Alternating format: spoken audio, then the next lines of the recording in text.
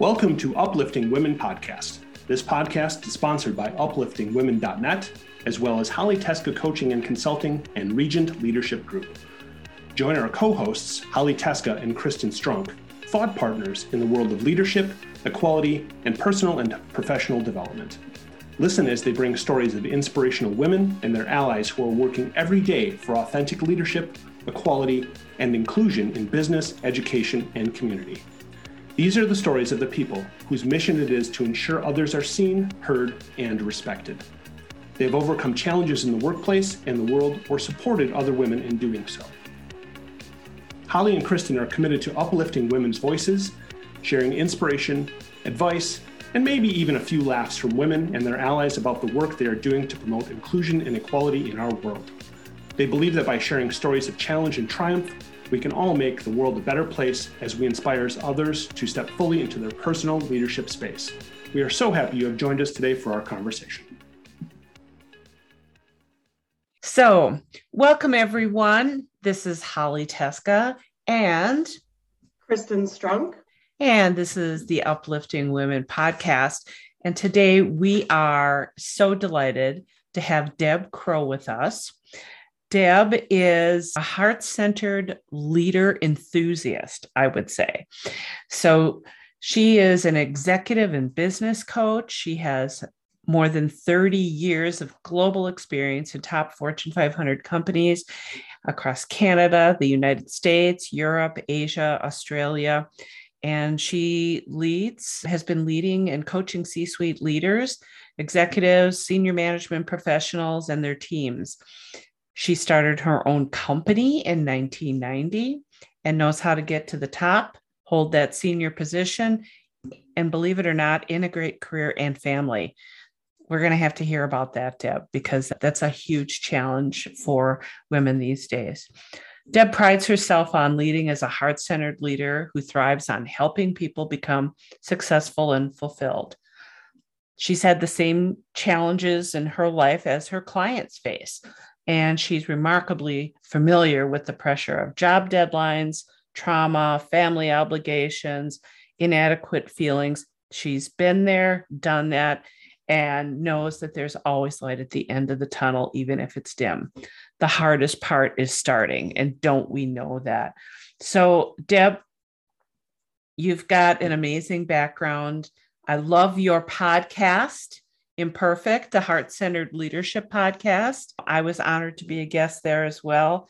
So welcome to the show today. We are so looking forward to you sharing your personal journey with our listeners. I am delighted to be here with you and Kristen, and I want to congratulate you on your podcast and what you're doing to uplift women. I think there's a great conversation to be had, that there's enough room in the sandbox for us all because we're all bringing our own special talents to what we do. So kudos to you, lady. Thank you. I really appreciate that. And we're having a great time doing it, just like you're having a great time doing your podcast. So it's all about helping to bring as much and as many of the gifts that people have to offer to the world, because this is a complex place and we need everybody to participate to their fullest potential.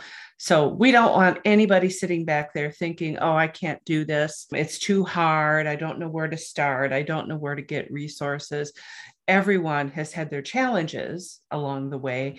And I think through sharing stories, and you never know what's going to ring true for somebody, and help them to take that first step or to take a leap of faith, if you will, to move forward. So Deb, I'm really curious, take us back to the beginning. What was the beginning of your career like, and how did it get you where you are today? Maya Angelou says we all have a story within us, and it's sad if we don't share it. I'll take you back to September 13th, 1987 at 6 a.m. in the morning. I was in university. I had been caregiving for my dad for a year. He was very sick. He was 54. I was 21. And he was in the hospital. He had some difficulties. And I had seen him the night before, the Saturday night. And I get the call 6 a.m. I'm at home by myself from the hospital. Your dad has died and you need to come. Talk about growing up in a millisecond. Resilience became my middle name. And the fear that sits on our shoulder, it had a permanent place, but it had to be trumped by courage and resilience because I was a young girl. My mother was very ill and unfortunately was an alcoholic and had her own journey and removed herself from our family home. And I didn't realize the level of hypervigilance that I had been living at, looking after my dad and going to school. I think I was on autopilot. Grew up really quick. I had responsibilities. I had a mortgage. I had a car payment. I was adulting 101 now. And just visceral level of grief that no one talked to me about. And there wasn't anybody there. My siblings were off and married and doing their own thing. And I really felt like somebody alone in the desert. I don't even know how else to explain it. Wow. And I grew up really quick. So I got a job, and it was from age 21 to 24 where I really think my heart-centered leadership was birthed. And I had 4 of the most incredibly awful bosses over that tenure of time. And I got told, you're too shiny, you're too smiley, you laugh too much, you're too gregarious, you're too verbose. And I would go home at night and I'd let the emotions sit at bay and I would sequence the logic through my mind. Okay, I'm coming in early. I keep my desk clean. I'm a team player. I'm doing everything I'm asked. I stay late. I'm not a clock watcher. And I kept analyzing and thinking, what am I doing wrong? And one of the senior VPs was a gentleman. He was really lovely and he always complimented me on how lovely I answered the phone. But the last boss I had, her name was Nancy, very unhappy, divorced, overweight. There was nothing that I could say or do to ever appease this woman. So this VP took me out for lunch. And at first I thought he was hitting on me. And I thought, oh my gosh. We're having lunch. And he said, you're losing your job at 5:00. And I wanted to treat you for lunch because I wanted to tell you it's nothing you've done. And he said, Nancy's choosing not to see the leader in you and foster you and help you grow in our company. I don't want you to leave here and carry this thinking you did something wrong. Go start your own business because you're a leader and you're great with people. And the last 2 things my dad had said to me the night before he died was, you need to think about what you're going to do for your career. And I really hope you're going to work with people because you just have a nice personality. And his mother, my Irish Nana, really had a presence and was like my mom. And she instilled really good values and morals and a belief system and took me to church and taught me that faith has a place and that heart has a place in leadership and that my kindness will never be a strength, even if people tell me it's a weakness, which transferred into a behavior that not everyone's going to be nice to you or like you, but I can always control who I am. And that's their journey, not mine. Really hard, a lot to take in at 21, but I did. I started my own company and I just celebrated 31 years at the end of May. And it's been hard, but it's been worth it because I've been in charge of myself. So I've been as successful or not as successful based on my own attitude and mindset and ability to be an avid reader and a lifelong learner. And it just molded me to where I am today. So I went back to school and I landed up being a community-based case manager. My specialty was neurotrauma because neuroscience is my love and my wheelhouse. And I did that right up until 11 years ago. And then, you know what? Life throws you those messages that really hit you in the heart. And I had 3 VPs and 2 CEOs go off on short-term disability claim. And they landed up going to a long-term disability claim. And then they were all diagnosed palliative. And I sat with all 5 of these amazing leaders at hospice and talked to them and held their hand at the end of life. And my name is never said, like Deb Crow is either a noun or a verb. It's just so funny because I used to case manage a lot of kids and they used to call me Deb Crow. So these 5 executives said to me, if anybody's going to change the trajectory of this, it's going to be you. You need to Deb Crow this. And I made that promise to them. I talk about them every day. I carry on their legacy. And what I realized was I took a year off. It took me a year to close my practice. I hired a business coach and she helped me develop an exit strategy. And it took me a year to handle all the logistics because I was managing adults and children and their families. And it was very emotional that I had to say, I'm closing. And I didn't know what I was going to do next. And I took a year to just allow myself to grieve the loss of my business, which triggered the loss of my dad. And I needed to come down from an unhealthy level of hypervigilance because I think as women, we put those superwoman capes on and we do until we drop. And closing my business, losing my dad, everything was so raw and visceral. And then when the fifth and last executive passed, that was when I drew the line in the sand and I thought, I'm going to take the time to think about this. And I thought, what transferable skills am I packing up from 21 years old to 11 years ago when I was 44? Wow. And I thought, I've been coaching people all along, but now I'm going to coach them so that I don't have to hold their hand in hospice. And so now I work with senior teams, executive teams, and C-suites. And I can tell you wholeheartedly, as a heart-centered leader, the case manager shows up when I'm coaching. Mm-hmm. How can it not? So I feel like I'm exactly where I'm supposed to be. I think I'm on the trajectory I'm supposed to be. I love the work that I'm doing. I love people. I love connecting people. And I'm still open to evolve as a woman and a leader.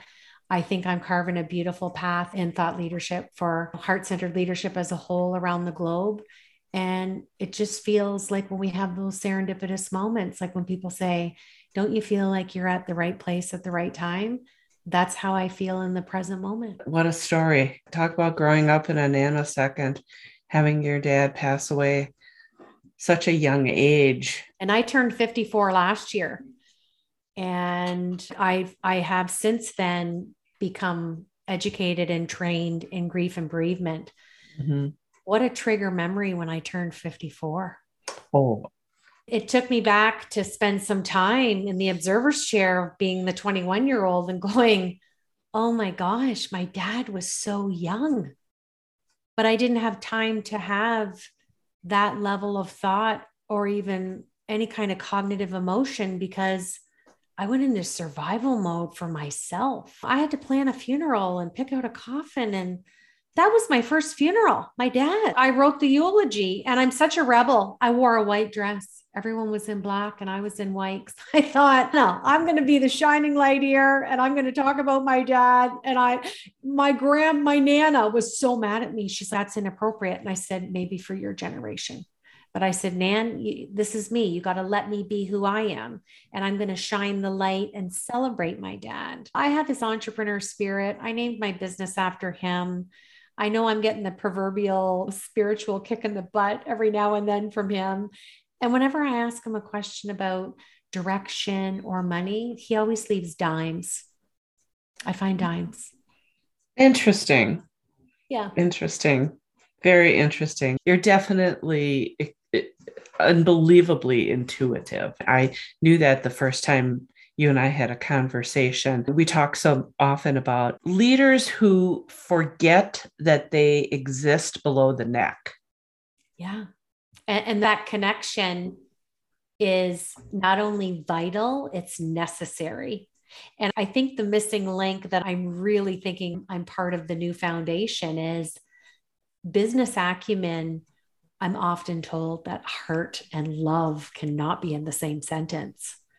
We're human beings. What do?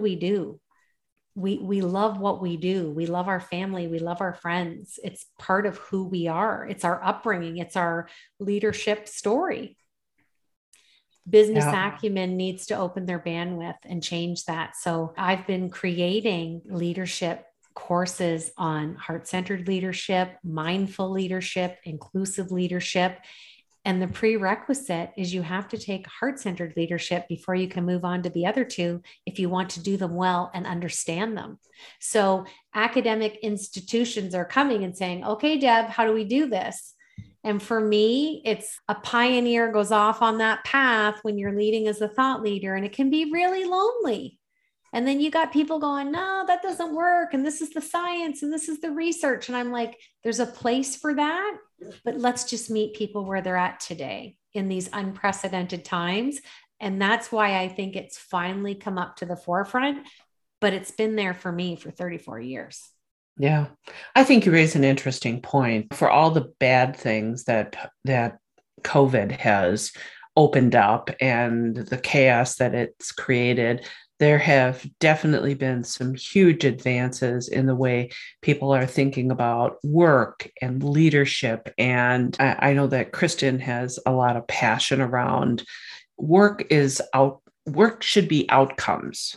It's not how many hours you have your butt in a chair. And the way we measure people is still so very outdated and goes back to the Industrial Revolution. We haven't evolved beyond that. So I am always thrilled to talk with people such as yourself that are encouraging leaders to not just rely on what they're thinking about, but also recognize that there's a feeling component to this. There's an instinctual component to it. It's trusting all the different intelligences that exist within your body and tapping into them fully, as opposed to believing you can think your way out of things. Not true. Well, and you know what? You bring up such a great point, and I know Kristen's going to love this. My definition of heart-centered leadership is honoring your connection with people. So when you look at the work that you do and Kristen does, especially having that HR background, people have to come before the paper. People are the paper. People are the processes. People are the protocols, the regulations. Everything comes down to that intrinsic value. I think we get muddied when things go awry, and it's easier to lean back on a system.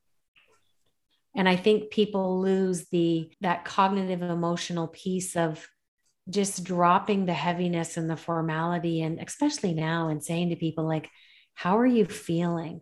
People don't intentionally get up in the morning and get dressed and go to work and say, okay, my mindset today is I'm going to be in a really bad mood and treat everybody horrible. It's the leader's role to notice and observe that something's not right and have that beautiful face-to-face conversation. Even if it's on Zoom, it can be meaningful. There's so many nonverbal cues that we can do to let people know I'm here, I'm listening, I'm so present for you.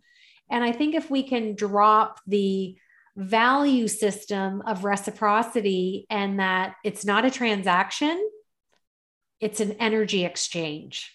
I'm here for you. How are you doing? How can I help you? It's the non-judgment zone.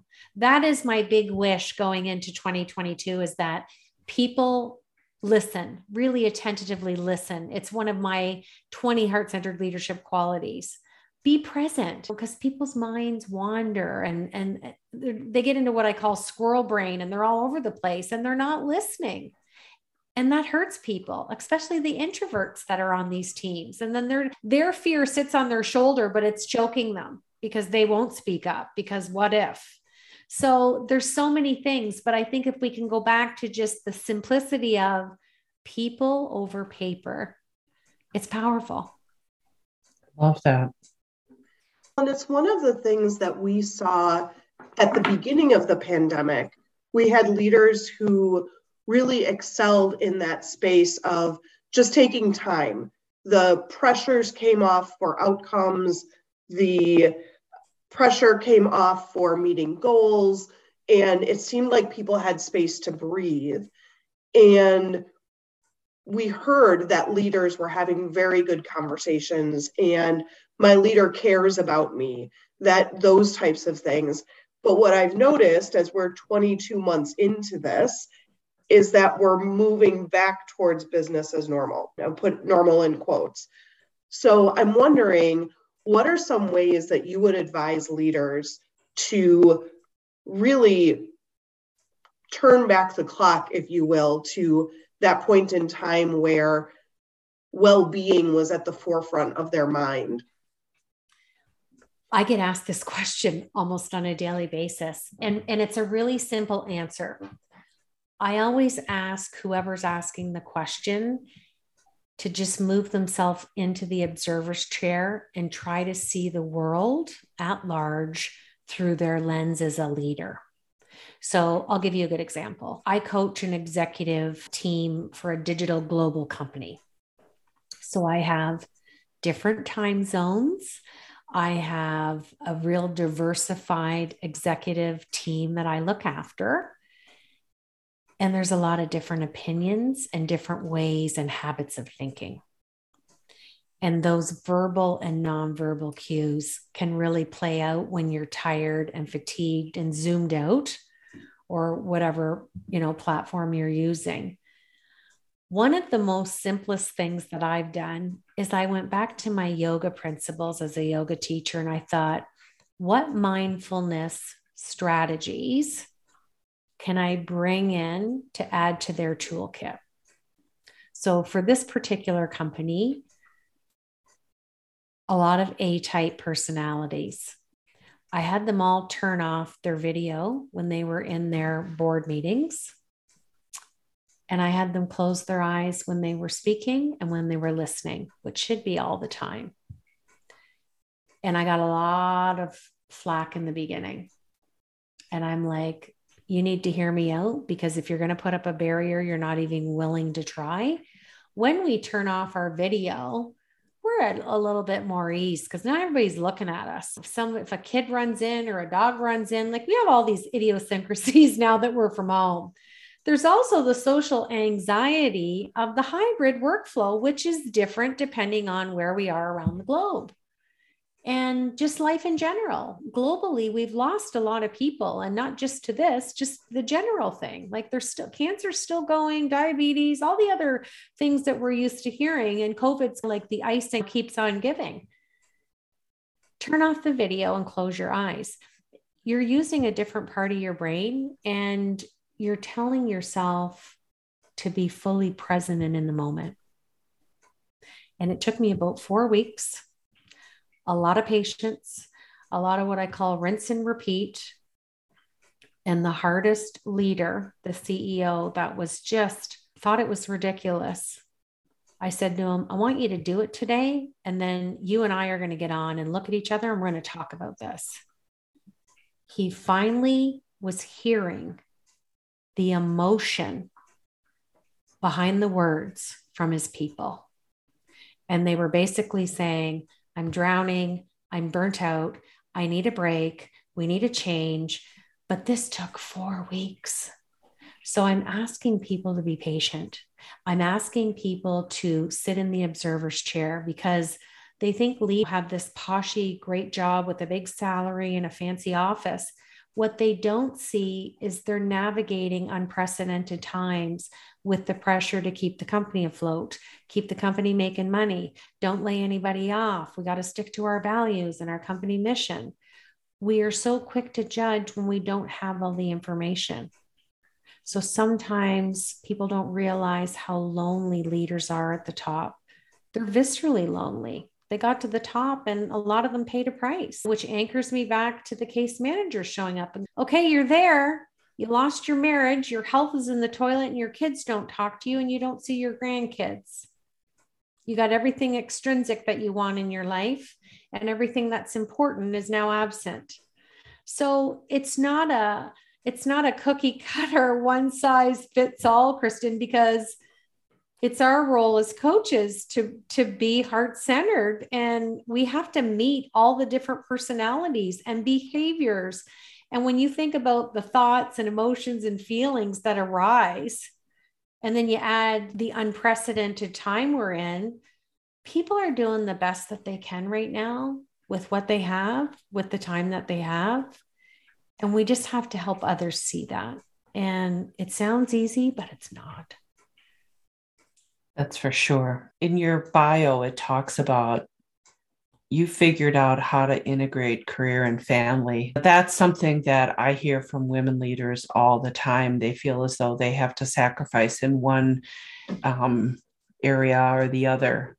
What's some of your secrets to making that balance? If you ask my children this, they would tell you that I am the queen of self-care. I am an expert at saying no. I have no problems putting in appropriate boundaries for myself. And my family is the most important thing to me. They come first. They'll always come first. I have no reservation or regrets for putting that first. And my family knows when I put myself first, I'm an even better wife. I'm an even better mother, friend, sister, all the hats that we wear. And if women can just reframe and lose that work-life balance, we're not a scale. You get caught up at work. Yeah, there's stuff at home. You get caught up at home. There's stuff at work. What if we just integrate and allow ourselves to be and do the best that we can every day? And whatever didn't get done, it's not life-threatening. It can go to tomorrow. And I think if anything, the pandemic has pushed that to the top. Because when I was traveling, I had the help of my siblings picking my children up. I love to cook and bake. That's a wind down for me. And I would do that on the weekends for my kids. So even though I'd be away traveling when they were little, I was there because they were eating the homemade meal that we made together on the weekend, or they were eating the banana bread in their lunch, or I found solace in all the little things that I did when I was with them, so that I was able to drown out the guilt thinking, oh, I should be home. There's room for both to reside and be in alignment. And you do that by just integrating them and lose the guilt and learn to say no. And don't, I was that mom that, yeah, I can do this. I can do that. I can bake the cupcakes and go on the field trips and do all that.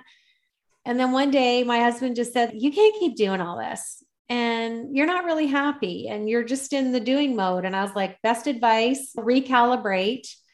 And I would help to the best that I could, but not to the detriment of my health or loss of time with my family.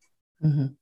Yeah, I think quality time is so much more important than quantity of time. Absolutely. And you were just incorporating your heart-centered approach toward your family, that ability to be deeply present when you were there. That is a gift to be able to do that for yourself and for your family. And I think since I became a yoga teacher at 50, and I really think that deepened my ability to have equanimity, that mental calmness and composure.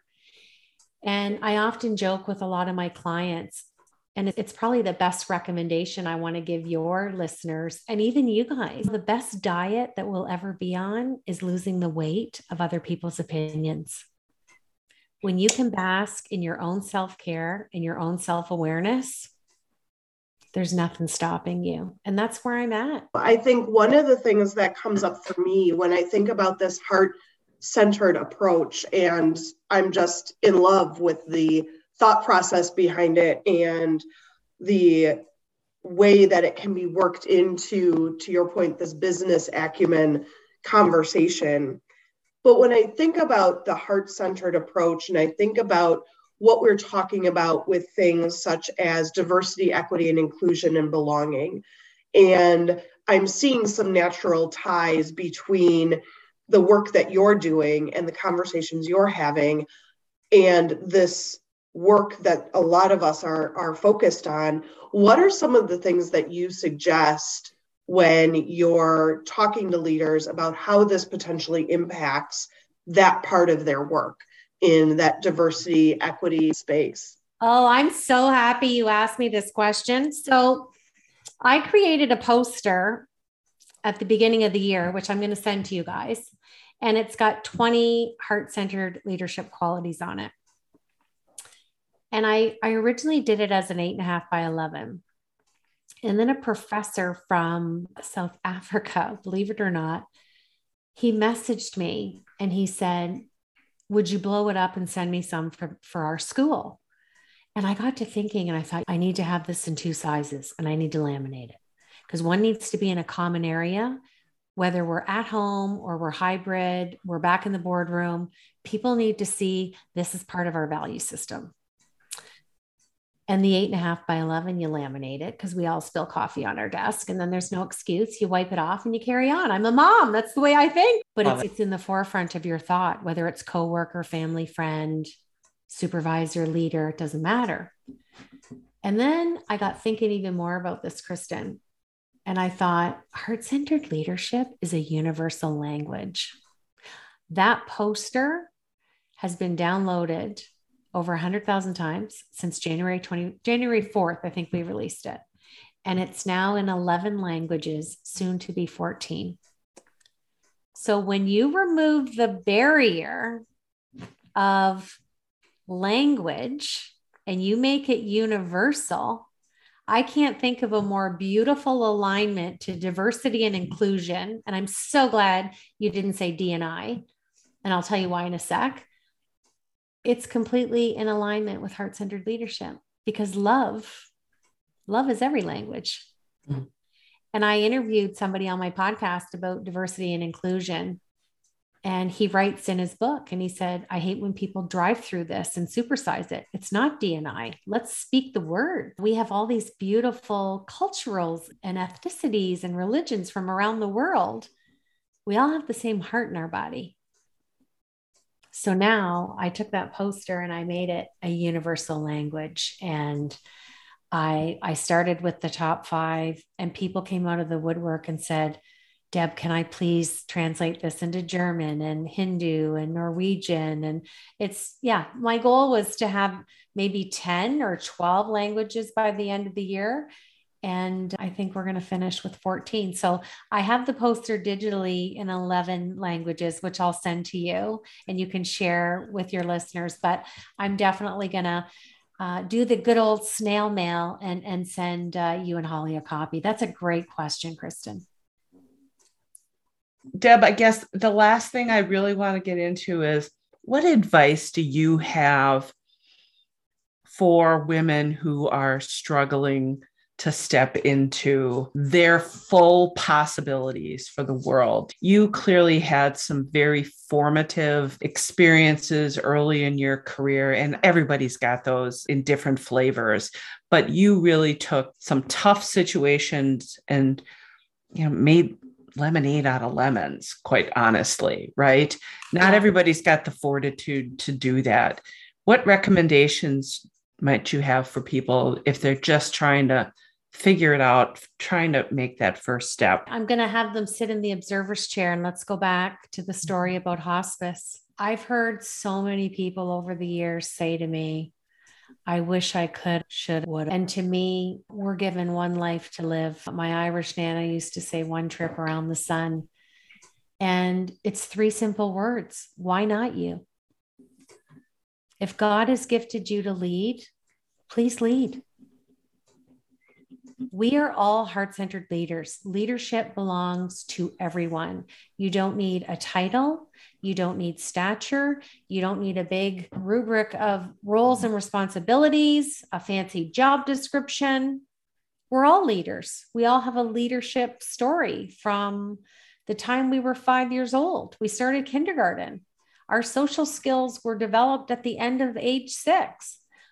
What has been your trajectory since then? And I encourage people to go back and write their leadership story because we pack transferable skills. I think of all of the jobs I did, from babysitter to student to case manager to coach to where I am now. And when I tell people I'm introverted, they look at me funny and they're like, full on introvert right here. 75% of the people that I've interviewed on my podcast that are leaders are introverts. So we will give you 150% when we're in your presence. We're fully with you. But then we need to go home and recharge and put on our slippers and have a cup of tea or a glass of wine and have our blanket and be. So when I meet introverts and they say, I can't speak up or I'm this, I'm like, yes, you can. Because the fear sits right here. And it sits there to remind you to keep your ego in check. It's also there to encourage you to let the courage out and just do it. And when you do it, yeah, you're going to fail. You fail and then you get back up, but at least you tried. I always love when I would get advice from people about my business and they didn't even own a business. So I teach people and talk about this to say, you're always going to have the naysayers. And one of my friends writes a column and she always writes, we're not pizza. Not everybody likes us. We're like coriander. We're a little bit spicy, but we're not for everybody. Find the leadership from your heart and let it out, because if the world needs it at any time, it's right now. And the hardest part is starting, and nobody's going to judge you. And it's really hard to keep your passion there. But for me, I lie my head down every day when I go to sleep at night and I think today was a great day. And then when I wake up in the morning, I always think, how can I serve people today? And I always put out what we call in yoga an intention. In Sanskrit, it's called our Sankalpa.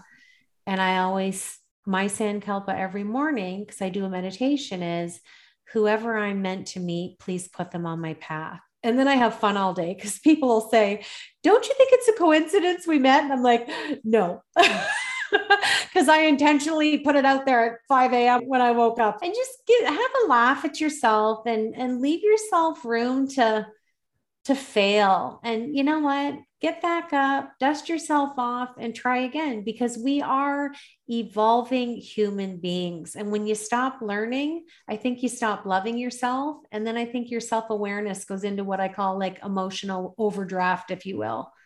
And life's too short not to try. And we are all imperfect. We are. And we are all aspiring to be better. Yeah. So we're all among company is what I want. We're all in good company. Yes, we're all in good company. So, Deb, it's been an amazing conversation. I so love your energy, your passion, what you bring to the world, the positivity. It just oozes from you, which, is just so endearing. So thank you very much for taking time to talk with us and our listeners today. All the success in the new year. And please let us know what we can do to continue to support you as well. Absolutely. Thank you so much for having me, and all the best, and keep going and keep uplifting women around the globe, girls. Thank you so very much.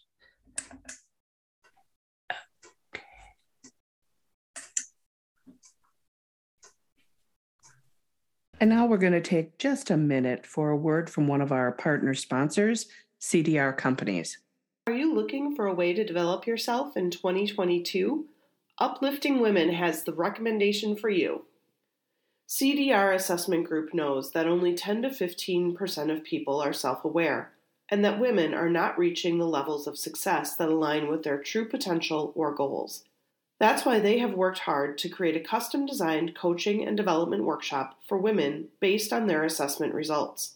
In this workshop, they will help women become keenly self-aware, understand their relationship-building traits, and learn about the impact that risks have on their success and upward trajectory. Participants will also gain clarity on their operational and strategic capabilities that will help them reveal who they really are in a professional setting. CDR Assessment Group will share insights on how not to let risks hold you back, how to avoid underselling yourself, how to feel fulfilled and happy in your job, how to reach the level of success you're capable of, and much more. Join them on March 11th from 9 a.m. to 3 p.m. for an experience that will help you shine and reach your full potential by understanding risks and how to overcome them.